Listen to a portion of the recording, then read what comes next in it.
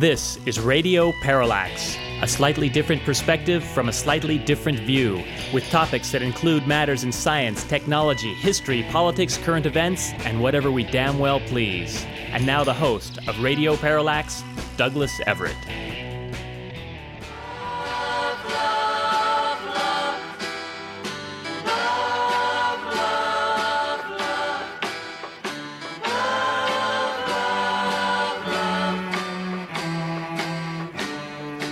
Let us start off by wishing you a happy Valentine's Day and remind you that you probably should do something special today for your special person, or face the consequences. I'd like to start out today's program with 2 bits of feedback we have gotten from the audience. That's you. One longtime listener pointed out that the show a few weeks back was better than the show that came the week after, and I think he was right. Owing to the fact that the show that he liked was well thought out and, we had it all lined up beforehand, which, as you might imagine, is not always the case. And while he was mentioned in the show that he liked, his point was valid. Luckily, today's show is better mapped out than most, so we expect good things to follow. Second piece of advice I got was from listener Edward McMillan, who has to listen to every minute of all these shows. He suggested I might not continue on the suggestion I made at the end of last week's program that we would continue to talk about Kuiper Belt objects in this show. I must confess I have a weakness for what we've learned about these really interesting objects orbiting the sun, things that are smaller than planets. We will do that in the future, but not today, except for a couple small points. The first being that a lot of science writers are mixing up the term dwarf planet with minor planet. They are not the same thing. A minor planet is any rock orbiting the sun that is not large enough to where it will conform its shape into either a sphere or an oblong ellipsoid. Your future meteorite out in space is a minor planet. And yes, I did make allusion to talking about the controversy over the discovery of Haumea, which is not only a minor planet, but actually probably is also a dwarf planet. It's not certain, but it probably is. It's a hell of a story of scientific intrigue, and we will hit it in the future. Because we do have some breaking news as regards minor planets. In this case, the object known as 2014 MU69, which was renamed, to be catchier, Ultima Thule. As we report on this program, on January 1st, the New Horizons mission, which had gone and taken a wonderful look at Pluto, was reassigned a second part of its mission to take a look at this object, Ultima Thule. It did so, and we were treated with our first look at a Kuiper Belt object, which was initially reported as being something like a bowling pin. 2 objects that were basically touching. One they called Ultima, the other one they called Thule. Nicknames, of course. But guess what? New Horizons, as it did with Pluto, was asked to take a look back once it had passed the object and get a shot where it was basically backlit. That famous photo taken of Pluto where you see the atmosphere so clearly and all the structures along the perimeter of the planet is one of the great photos ever taken in astronomy, in my opinion. This one taken of Ultima Thule will not quite make that grade, but it did show something nobody expected. In the words of Chief Investigator Alan Stern, it would be closer to reality to say that Ultima Thule's shape is flatter, like a pancake. Now they're saying that the part they're calling Ultima is the pancake and the part they're calling Thule is more like a walnut. This was not detected upon its approach to the object because its axis of spin meant that it was like, say, looking down at a table from above and seeing the pancake and walnut on the table, spinning in the plane of the table. That was a great puzzle as the New Horizons spacecraft approached the object, that it was not varying in brightness, and now we know why. Had the axis around which it orbits gone through any other direction, we'd have known that it was a pancake a long time ago. Anyway, we're looking forward to talking more about these objects in the future, and we'll, again, try to get Mike Brown from Caltech to maybe tell us personally what transpired in that controversy over the discovery of Haumea, which, by all rights, really should have gone to Brown. One thing I'm sorry about as regards these fantastic photos and discoveries we're making out in deep space is that the great Isaac Asimov is not here to see it. The legendary writer passed away in 1990. And I've said it before, and I'll say it again. Isaac Asimov is kind of one of our heroes and a guy whose very clear gift for being able to explain the complex is something we try, and sad to say often fail, but we do try to imitate. I'm holding in my hand a copy of his wonderful volume titled The Relativity of Wrong. It's as good a collection of scientific essays as I think you can find anywhere. And I plan to quote from it at great length when we do talk about those objects out in the distant solar system. It's amazing the degree to which Asimov correctly anticipated some of the findings we would subsequently make. I want to forward promote some guests we're going to bring on the show in the future. Jerry Polikoff, political writer, will be with us probably on next week's program or the week after to talk about the mainstream media in this country and how it has fallen down on its job, shall we say. This correspondent is also planning to go see Tim Wu. His talk will be titled Inside Tech Monopolies. He'll be speaking at the Commonwealth Club next week. Tim Wu has a new book out, and we are keen to hear him talk about it, read the book, and hopefully bring him on as a guest. We'll give it a go. I believe that Tim Wu's talk will be centered on the tech monopolies and what they're doing to our lives. A book I'm probably not going to read or bring the authors on to this program is one titled The Myth of Capitalism, but I did like the little blurb by way of book review of it. Mini book review, I guess you'd say. The review came from the Financial Times and said, maybe the free market isn't the source of our economic woes. In this superbly researched book, Jonathan Tepper and Denise Hearn demonstrate that a 4-decade-long rise of vast predatory monopolies has choked competition and produced the toxic mix of slow growth and widening inequality felt the world over. They added, this is a truly important book, a call for the kind of antitrust crackdown last seen more than a century ago to protect consumers and competition itself. We've made a point in this program to try and avoid talking about the isms, capitalism, socialism, communism, because in my mind, they are to everyone who hears those words a kind of a Rorschach test. They mean different things to different people. But alas, when we start talking about the problems of socialism or the problems of capitalism, things tend to get fuzzy very quickly.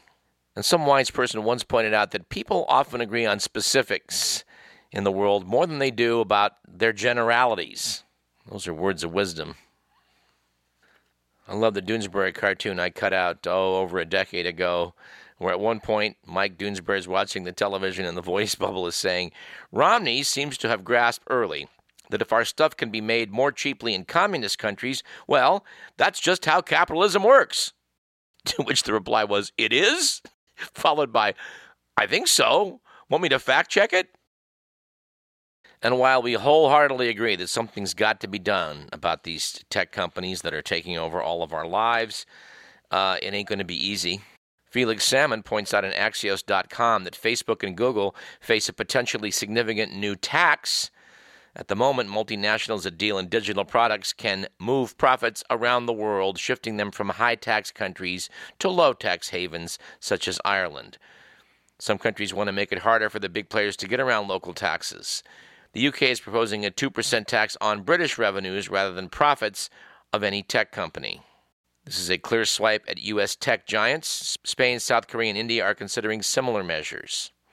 Internet companies say it's double taxation, but it is noted that oil companies already pay similar taxes. If ExxonMobil can do it, why not Facebook? Much can be done with taxes if we can get the right people to monitor how these companies are moving money around, which is going to be a trick. But an effort needs to be made. I cannot share the optimism of freshman Representative Alexandria Ocasio-Cortez, who believes that we can have a Green New Deal with 70% marginal tax rates on the incomes of top earners. And I've seen people sending around all sorts of messages talking about how back in the 1950s, the top tax rate was 90%. The economy was thriving. I do want to point out that the truly rich people didn't pay 90% tax rates on their income. That's why they developed all sorts of tax shelters and had all sorts of laws written to protect their revenues. Noah Dietrich, a man who worked for Howard Hughes for many decades, wrote in his biography of his life with Hughes that he had a salary of $500,000 a year. He did get stuck with a tax rate of something like 80 or 90%. However, his boss, Howard Hughes, possibly the world's richest man, did not pay that kind of tax rate. So I think the idea that we're going to fix all of our problems by taxing the rich is something of a pipe dream. Not that I don't think we need to have a more level playing field for all. I wish we did. I just don't think we're going to see it anytime soon. Still a goal worth striving for. I mean, no less than Warren Buffett likes to point out that the secretaries working for him pay a higher tax rate than he does. And Warren Buffett admits, boy, that's not fair. But I'm pretty sure he's not volunteering to make up the difference. And I do think I need to cite an example of a progressive politician running around with his hair on fire, doing what might be more harm than good. In this case, I'm referring to San Francisco's Tom Amiano, who apparently was the driving force around a bill that was signed by Jerry Brown back in 2013. It was titled the Domestic Worker Bill of Rights, AB 241. This law extended overtime pay rights to certain personal attendants working in homes who were not previously entitled to overtime pay under California law. In the wake of this law, personal attendants are now entitled to overtime pay 1.5 times their regular pay for hours worked in excess of 9 hours in a day or in excess of 45 hours in a week. Well, that seems totally fair, doesn't it? Well, in the generality, yeah, but let's talk about some specifics. I have someone in my neighborhood who I've known for decades and decades, since I was a kid. At this point in life, she is somewhat enfeebled but has been living in her own home. It was realized about a month ago that she needs care around the clock. Not nursing care, but personal attendant care. This is something I'm familiar with in my own family, and I'm sure many of you are as well, dear listeners. I think it's fair to say that the vast majority of old folks would like to spend their last years in their own home. They don't want to go to a facility. Some thrive in such facilities, but I think it's fair to say that many, perhaps most, would prefer not to go there. Evidently, the family members of my neighbor got together and looked at the costs that would be involved in having somebody stay 24 hours a day in the house. Now, this is in the Bay Area, mind you, but I gotta say, when I heard $22,000 a month, I was shocked. I can't say what a typical nursing home cost is, but my guess would be something on the order of $7,000 a month. Not cheap. But I know from personal experience, by spending a little bit more than that, a couple thousand more than that a month, one can keep an elderly relative in their own house. At least one could as late as 2014, before AB 241 kicked in. There are many companies out there that provide this sort of care. I got on the phone and started calling them a couple days ago to inquire about what these costs amounted to, thinking $22,000 can't possibly be right. Well, I was informed in the wake of AB 241, many companies supplying caretakers to live with people went out of business and had to change how they would supply caretakers because they're, of course, bean counting, trying to avoid that overtime cost of 1.5 times the base pay. Back in 2013, someone might come and stay with a relative and stay there for like 4 or 5 days at a flat rate. They might live 40 or 50 miles away, but it didn't matter if they're only doing that commute once a week. Well, now, with overtime kicking in at 9 hours, you've got to bring in, well, what these companies are doing is bringing in 3 different people in a 24-hour period, which is crazy. Now, it seems to me if they'd enacted this law where overtime kicked in, say, at 12 hours, you'd have 2 people coming in and out of a house on a given day to make this work, and that would make a lot more sense to me. And more importantly, it would keep costs down to where you're not in the, say, $22,000 a month range, which means that your family may decide that really isn't an option for you, and you're going into a home. I've talked to a few people who have elderly relatives who may be in need of a 24-hour care, and everybody is pretty appalled by this. Anyway, I expect to make some more phone calls and talk to some caretakers and have some follow-up on this in the weeks to come. Oh, and one more thing about the rich not paying what some consider to be their fair share. You can make a good case for this. Joseph Stiglitz wrote a couple years ago in the New York Times that ordinary Americans have every right to feel aggrieved because, put simply, the very rich don't pay their fair share. He was looking back at what we learned from Mitt Romney in his tax returns and said that multimillionaires take outrageous advantage of a loophole-filled tax code that gives them lower rates for capital gains earnings and big deductions for vacation homes and so-called business expenses. Stiglitz said that after years of playing on this tilted playing field, the wealthiest 1% now own 40% of the nation's wealth, but paid just 20% of all taxes in 2010. That leaves middle-class families shouldering the bulk of the cost for defense, road building, safety net programs, and education. I have no reason to dispute what Stiglitz says. All right, and before I bag on tech companies, which I'm just bound to do today, I do want to note that, tech can be pretty cool.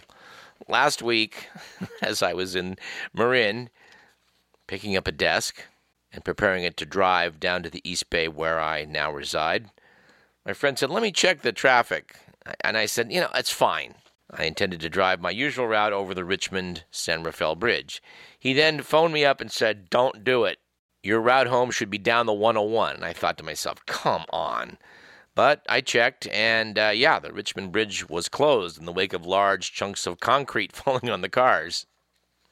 So in this case, I was able to save myself quite a few hours of swearing and cussing and being stuck in a massive traffic jam. So that's good. But I ask you, even if you loved the Back to the Future movies, do we really need to have the Marty McFly self-lacing shoe? Well, apparently Nike thinks we do. And the future has arrived with the Nike Adapt BB, which is their first self-lacing, app-controlled shoe created for mass market sales. Evidently, when you press a button on the Bluetooth-enabled sneaker's midsole or on its companion app, a tiny motor embedded in the footplate, it tightens the thin cord around your instep and behind your ankle. As the shoe tightens to a tailored fit, it lights up in your favorite color and makes a whirring sound described as like a baby transformer waking up. They're only $350. And how about the scooter mania, where these are being forced upon communities all over the West anyway? Warning, these things have GPS trackers on them. Apparently, police in Austin, Texas, were able to use this to their advantage and catch 19-year-old suspect Luca Mangiarano last January 24th, a month after he robbed a bank because of his getaway vehicle. He allegedly entered the BBVA Compass Bank on December 18th, gave a note to a teller reading, "This is a robbery, please give me your hundreds and fifties, and everything will be okay." The employee did as directed, and the robber left, then hopped on a Jump electric scooter and took off. But scooters, being tied to the GPS tracking system's online accounts, they led police to the perp. Is this the upside of tech or the downside of tech? You make the call. How about this datum? According to the UCLA Daily Bruin, UCLA students call about 11,000 Uber and Lyft rides every week that never leave the UCLA campus. Students are often using them to get to and from class. As someone who spent his college years bicycling around the UC Davis campus, I would say some wag needs to find a way to jam the phones of the Uber and Lyft drivers and see what happens when UCLA students actually have to walk or bicycle to class. One thing we like to do on this program is follow up on things we've talked about previously. I got a big pile of such items in front of me, and I think I want to go through them. As follow-up on the frequent whinging we do on this program about how light pollution is ruining our ability to look up at the night sky and appreciate its full beauty, the Chicago Tribune has weighed in on this issue, and one of their writers noted that he was able to find 2 Chicago suburbs that limit light pollution, Homer Glen, Illinois, and Beverly Shores, Indiana, where they evidently hold stargazing parties on a monthly basis. The paper noted that light pollution is so prevalent that many people rarely glimpse the grandeur of our galaxy, and people have started traveling as far away as Chile and New Zealand in search of what has been lost. They note that you don't need to go that far in America. Utah, for example, hosts the world's highest concentration of dark sky parks. And as follow-up on the scientist He Jiankui, who performed some gene editing on babies to make them supposedly HIV resistant, the Chinese took a dim view of his using CRISPR to do this. He wasn't authorized to do so. He has been fired. The Xinhua State News Agency in China reported the findings of a provincial authority investigation. It found that He had avoided supervision and organized researchers on his own to carry out the work, which they described as illegally conducted and in pursuit of personal fame and gain, quote unquote. We've talked about gun control on many occasions, and there's a new study out that's raising some eyebrows.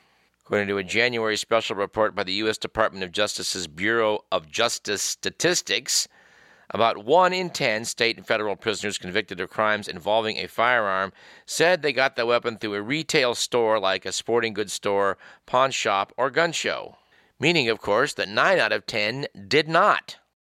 This prompted Brandon Combs, president of the Sacramento-based Firearms Political Coalition, which is a gun rights advocacy group, to say, quote, "The report appears to underscore the fact that violent criminals generally don't follow the law," unquote. And although we have seldom talked about crayfish on Radio Parallax, I was struck by the article in New Scientist magazine, which talked about how crayfish appear anxious after losing their armor. Yes, after they molt and their exoskeleton is soft, they're at increased levels of danger and apparently are anxious about it. This reminds us of the pitch we got some years back to talk about the scientists at UC Davis who discovered why it was mosquitoes avoided mosquito repellent. We decided there was a lot less there than met the eye. But we're amused when Capital Public Radio took publicists up on this and brought the scientists on to explain why this was. And of course, their research determined, are you ready for this? Mosquitoes don't like mosquito repellent because they don't like the smell. And as part of our previous discussion on alleged sexual harassment, we have this. Apparently Bernie Sanders is now being accused, at least his campaign is being accused of sexual harassment and other misconduct. Bernie appeared on CNN recently and claimed he was unaware of the allegations when they were first raised, saying, "I was a little bit busy running around the country." But more than 24 former aides requested a meeting with Sanders last week to discuss the issue of sexual violence and harassment on the 2016 campaign. A copy of their letter was obtained by Politico.com, and apparently his 2016 campaign managers conceded there were problems with gender and race dynamics among the campaign staff. Was it too male? Yes. Was it too white? Yes. Would this be a priority to remedy in any future campaign? Definitely. Here's a suggestion to Bernie's people. Why don't you concentrate next time on winning? I mean, we're all for diversity, but it's also important to win. No, not at any cost. No, not at any cost, but it is, somewhere along the way, it's important to come out on top.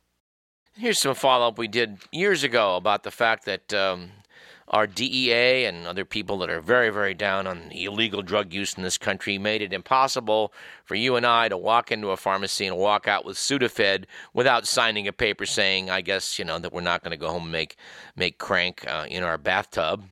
We pointed out in this program that people that manufacture crystal meth and various, shacks out in the country somewhere are using, 55-gallon drums of the precursor elements. They're not taking little blister packs full of Sudafed. The question that never seems to come up is, where are they getting this stuff? And one answer appears to be, reading between the lines in the Economist article on drugs, China. Noted The Economist in its article about synthetic drugs, in the 19th century, China was defeated in 2 wars against Britain that were caused by British sales of contraband opium produced from Indian-grown poppies. These days, says the magazine, the world's most popular recreational drugs are increasingly made from synthetic ingredients, not plants. The fringes of China's vast pharmaceutical and chemical industries have proved to be good places to produce them. The country is the world's biggest exporter of pharmaceutical ingredients and accounts for 1/3 of global sales of chemicals. Weak regulation has enabled the diversion of legally produced drugs into underground markets. The magazine notes that when police raided an apartment used by a chemical exporter in the northern city of Jingtai just a year ago, they found a team of English-speaking saleswomen hired to advertise illegal wares on foreign websites. Last month, their boss was among 9 people who pled guilty in a Chinese court to producing and mailing narcotics to America. Those drugs included fentanyl, a potent opioid painkiller that has killed tens of thousands of people. When they keep talking about the opioid crisis, they keep lumping together people buying Chinese fentanyl from the mail and doctors trying to prescribe pain-controlling medications. One thing we talked about back in 2003 was Uncle Sam's wacky war on drugs, because at that time, alternate.org was talking about comedian Tommy Chong, who is beginning a 9-month federal prison sentence for operating a glass-blowing shop that sold pipes to marijuana smokers. Yeah, Tommy Chong did some hard time for selling glass pipes to people who smoke marijuana. Well, it turns out smoking marijuana, at least in California now, is legal per state law. But the feds, those guys running that war on drugs, boy, they're not giving an inch on this. And by the way, I stumbled upon I guess you'd call it the BS program that Penn and Teller put on, I guess it was Showtime for years, I think a decade and a half. They got pretty good episodes there. The one on the war on drugs is worth taking in. The one they did on why recycling is BS, I don't think they did their homework on.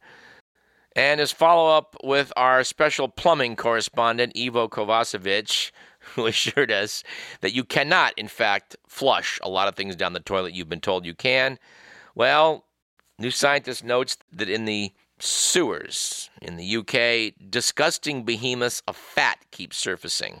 To quote from the magazine, the fatbergs are coming. These huge lumps of cooking oil and wet wipes lurk beneath UK streets, threatening to block sewers and put everyone off their lunch. And they're really huge. In 2017, a 250-meter-long, 130-ton monstrosity was found under Whitechapel in East London. They quote Thomas Curran at the University of College Dublin, Ireland, saying there's been a rise in the number of fatbergs, and various factors have contributed to it. Growing urban population, aging sewers, a rise in eating out, and our increasing flushing of wet wipes. Fatbergs are made up of fat, oil, and grease congealed around wet wipes and other things that people shouldn't flush down the toilet, like cotton buds and tampons.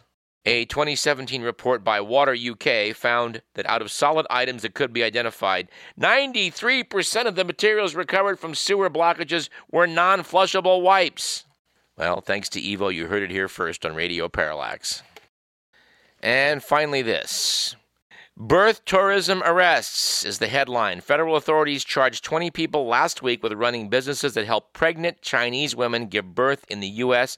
so their children would gain citizenship. Prosecutors said Dong Yuan Li made millions of dollars running You Win USA vacation services, charging women between $40,000 and $100,000 to stay in an upscale California apartment and give birth here. The women were coached on how to apply for bogus tourist visas, sometimes with the Trump International Hotel in Honolulu as their destination. They would then fly to Los Angeles for the latter part of their pregnancies. The whole anchor baby thing is true. We called for this sort of thing to be stopped on the show years ago, and I'm glad someone down in Irvine's finally getting around to it. Of course, it's curious that Donald Trump, who's so against people from south of the border coming north, doesn't mind if Chinese ladies book into the Trump International Hotel in Honolulu, then fly to L.A. And darn it, we almost got through an entire segment without mentioning Donald Trump. But we failed.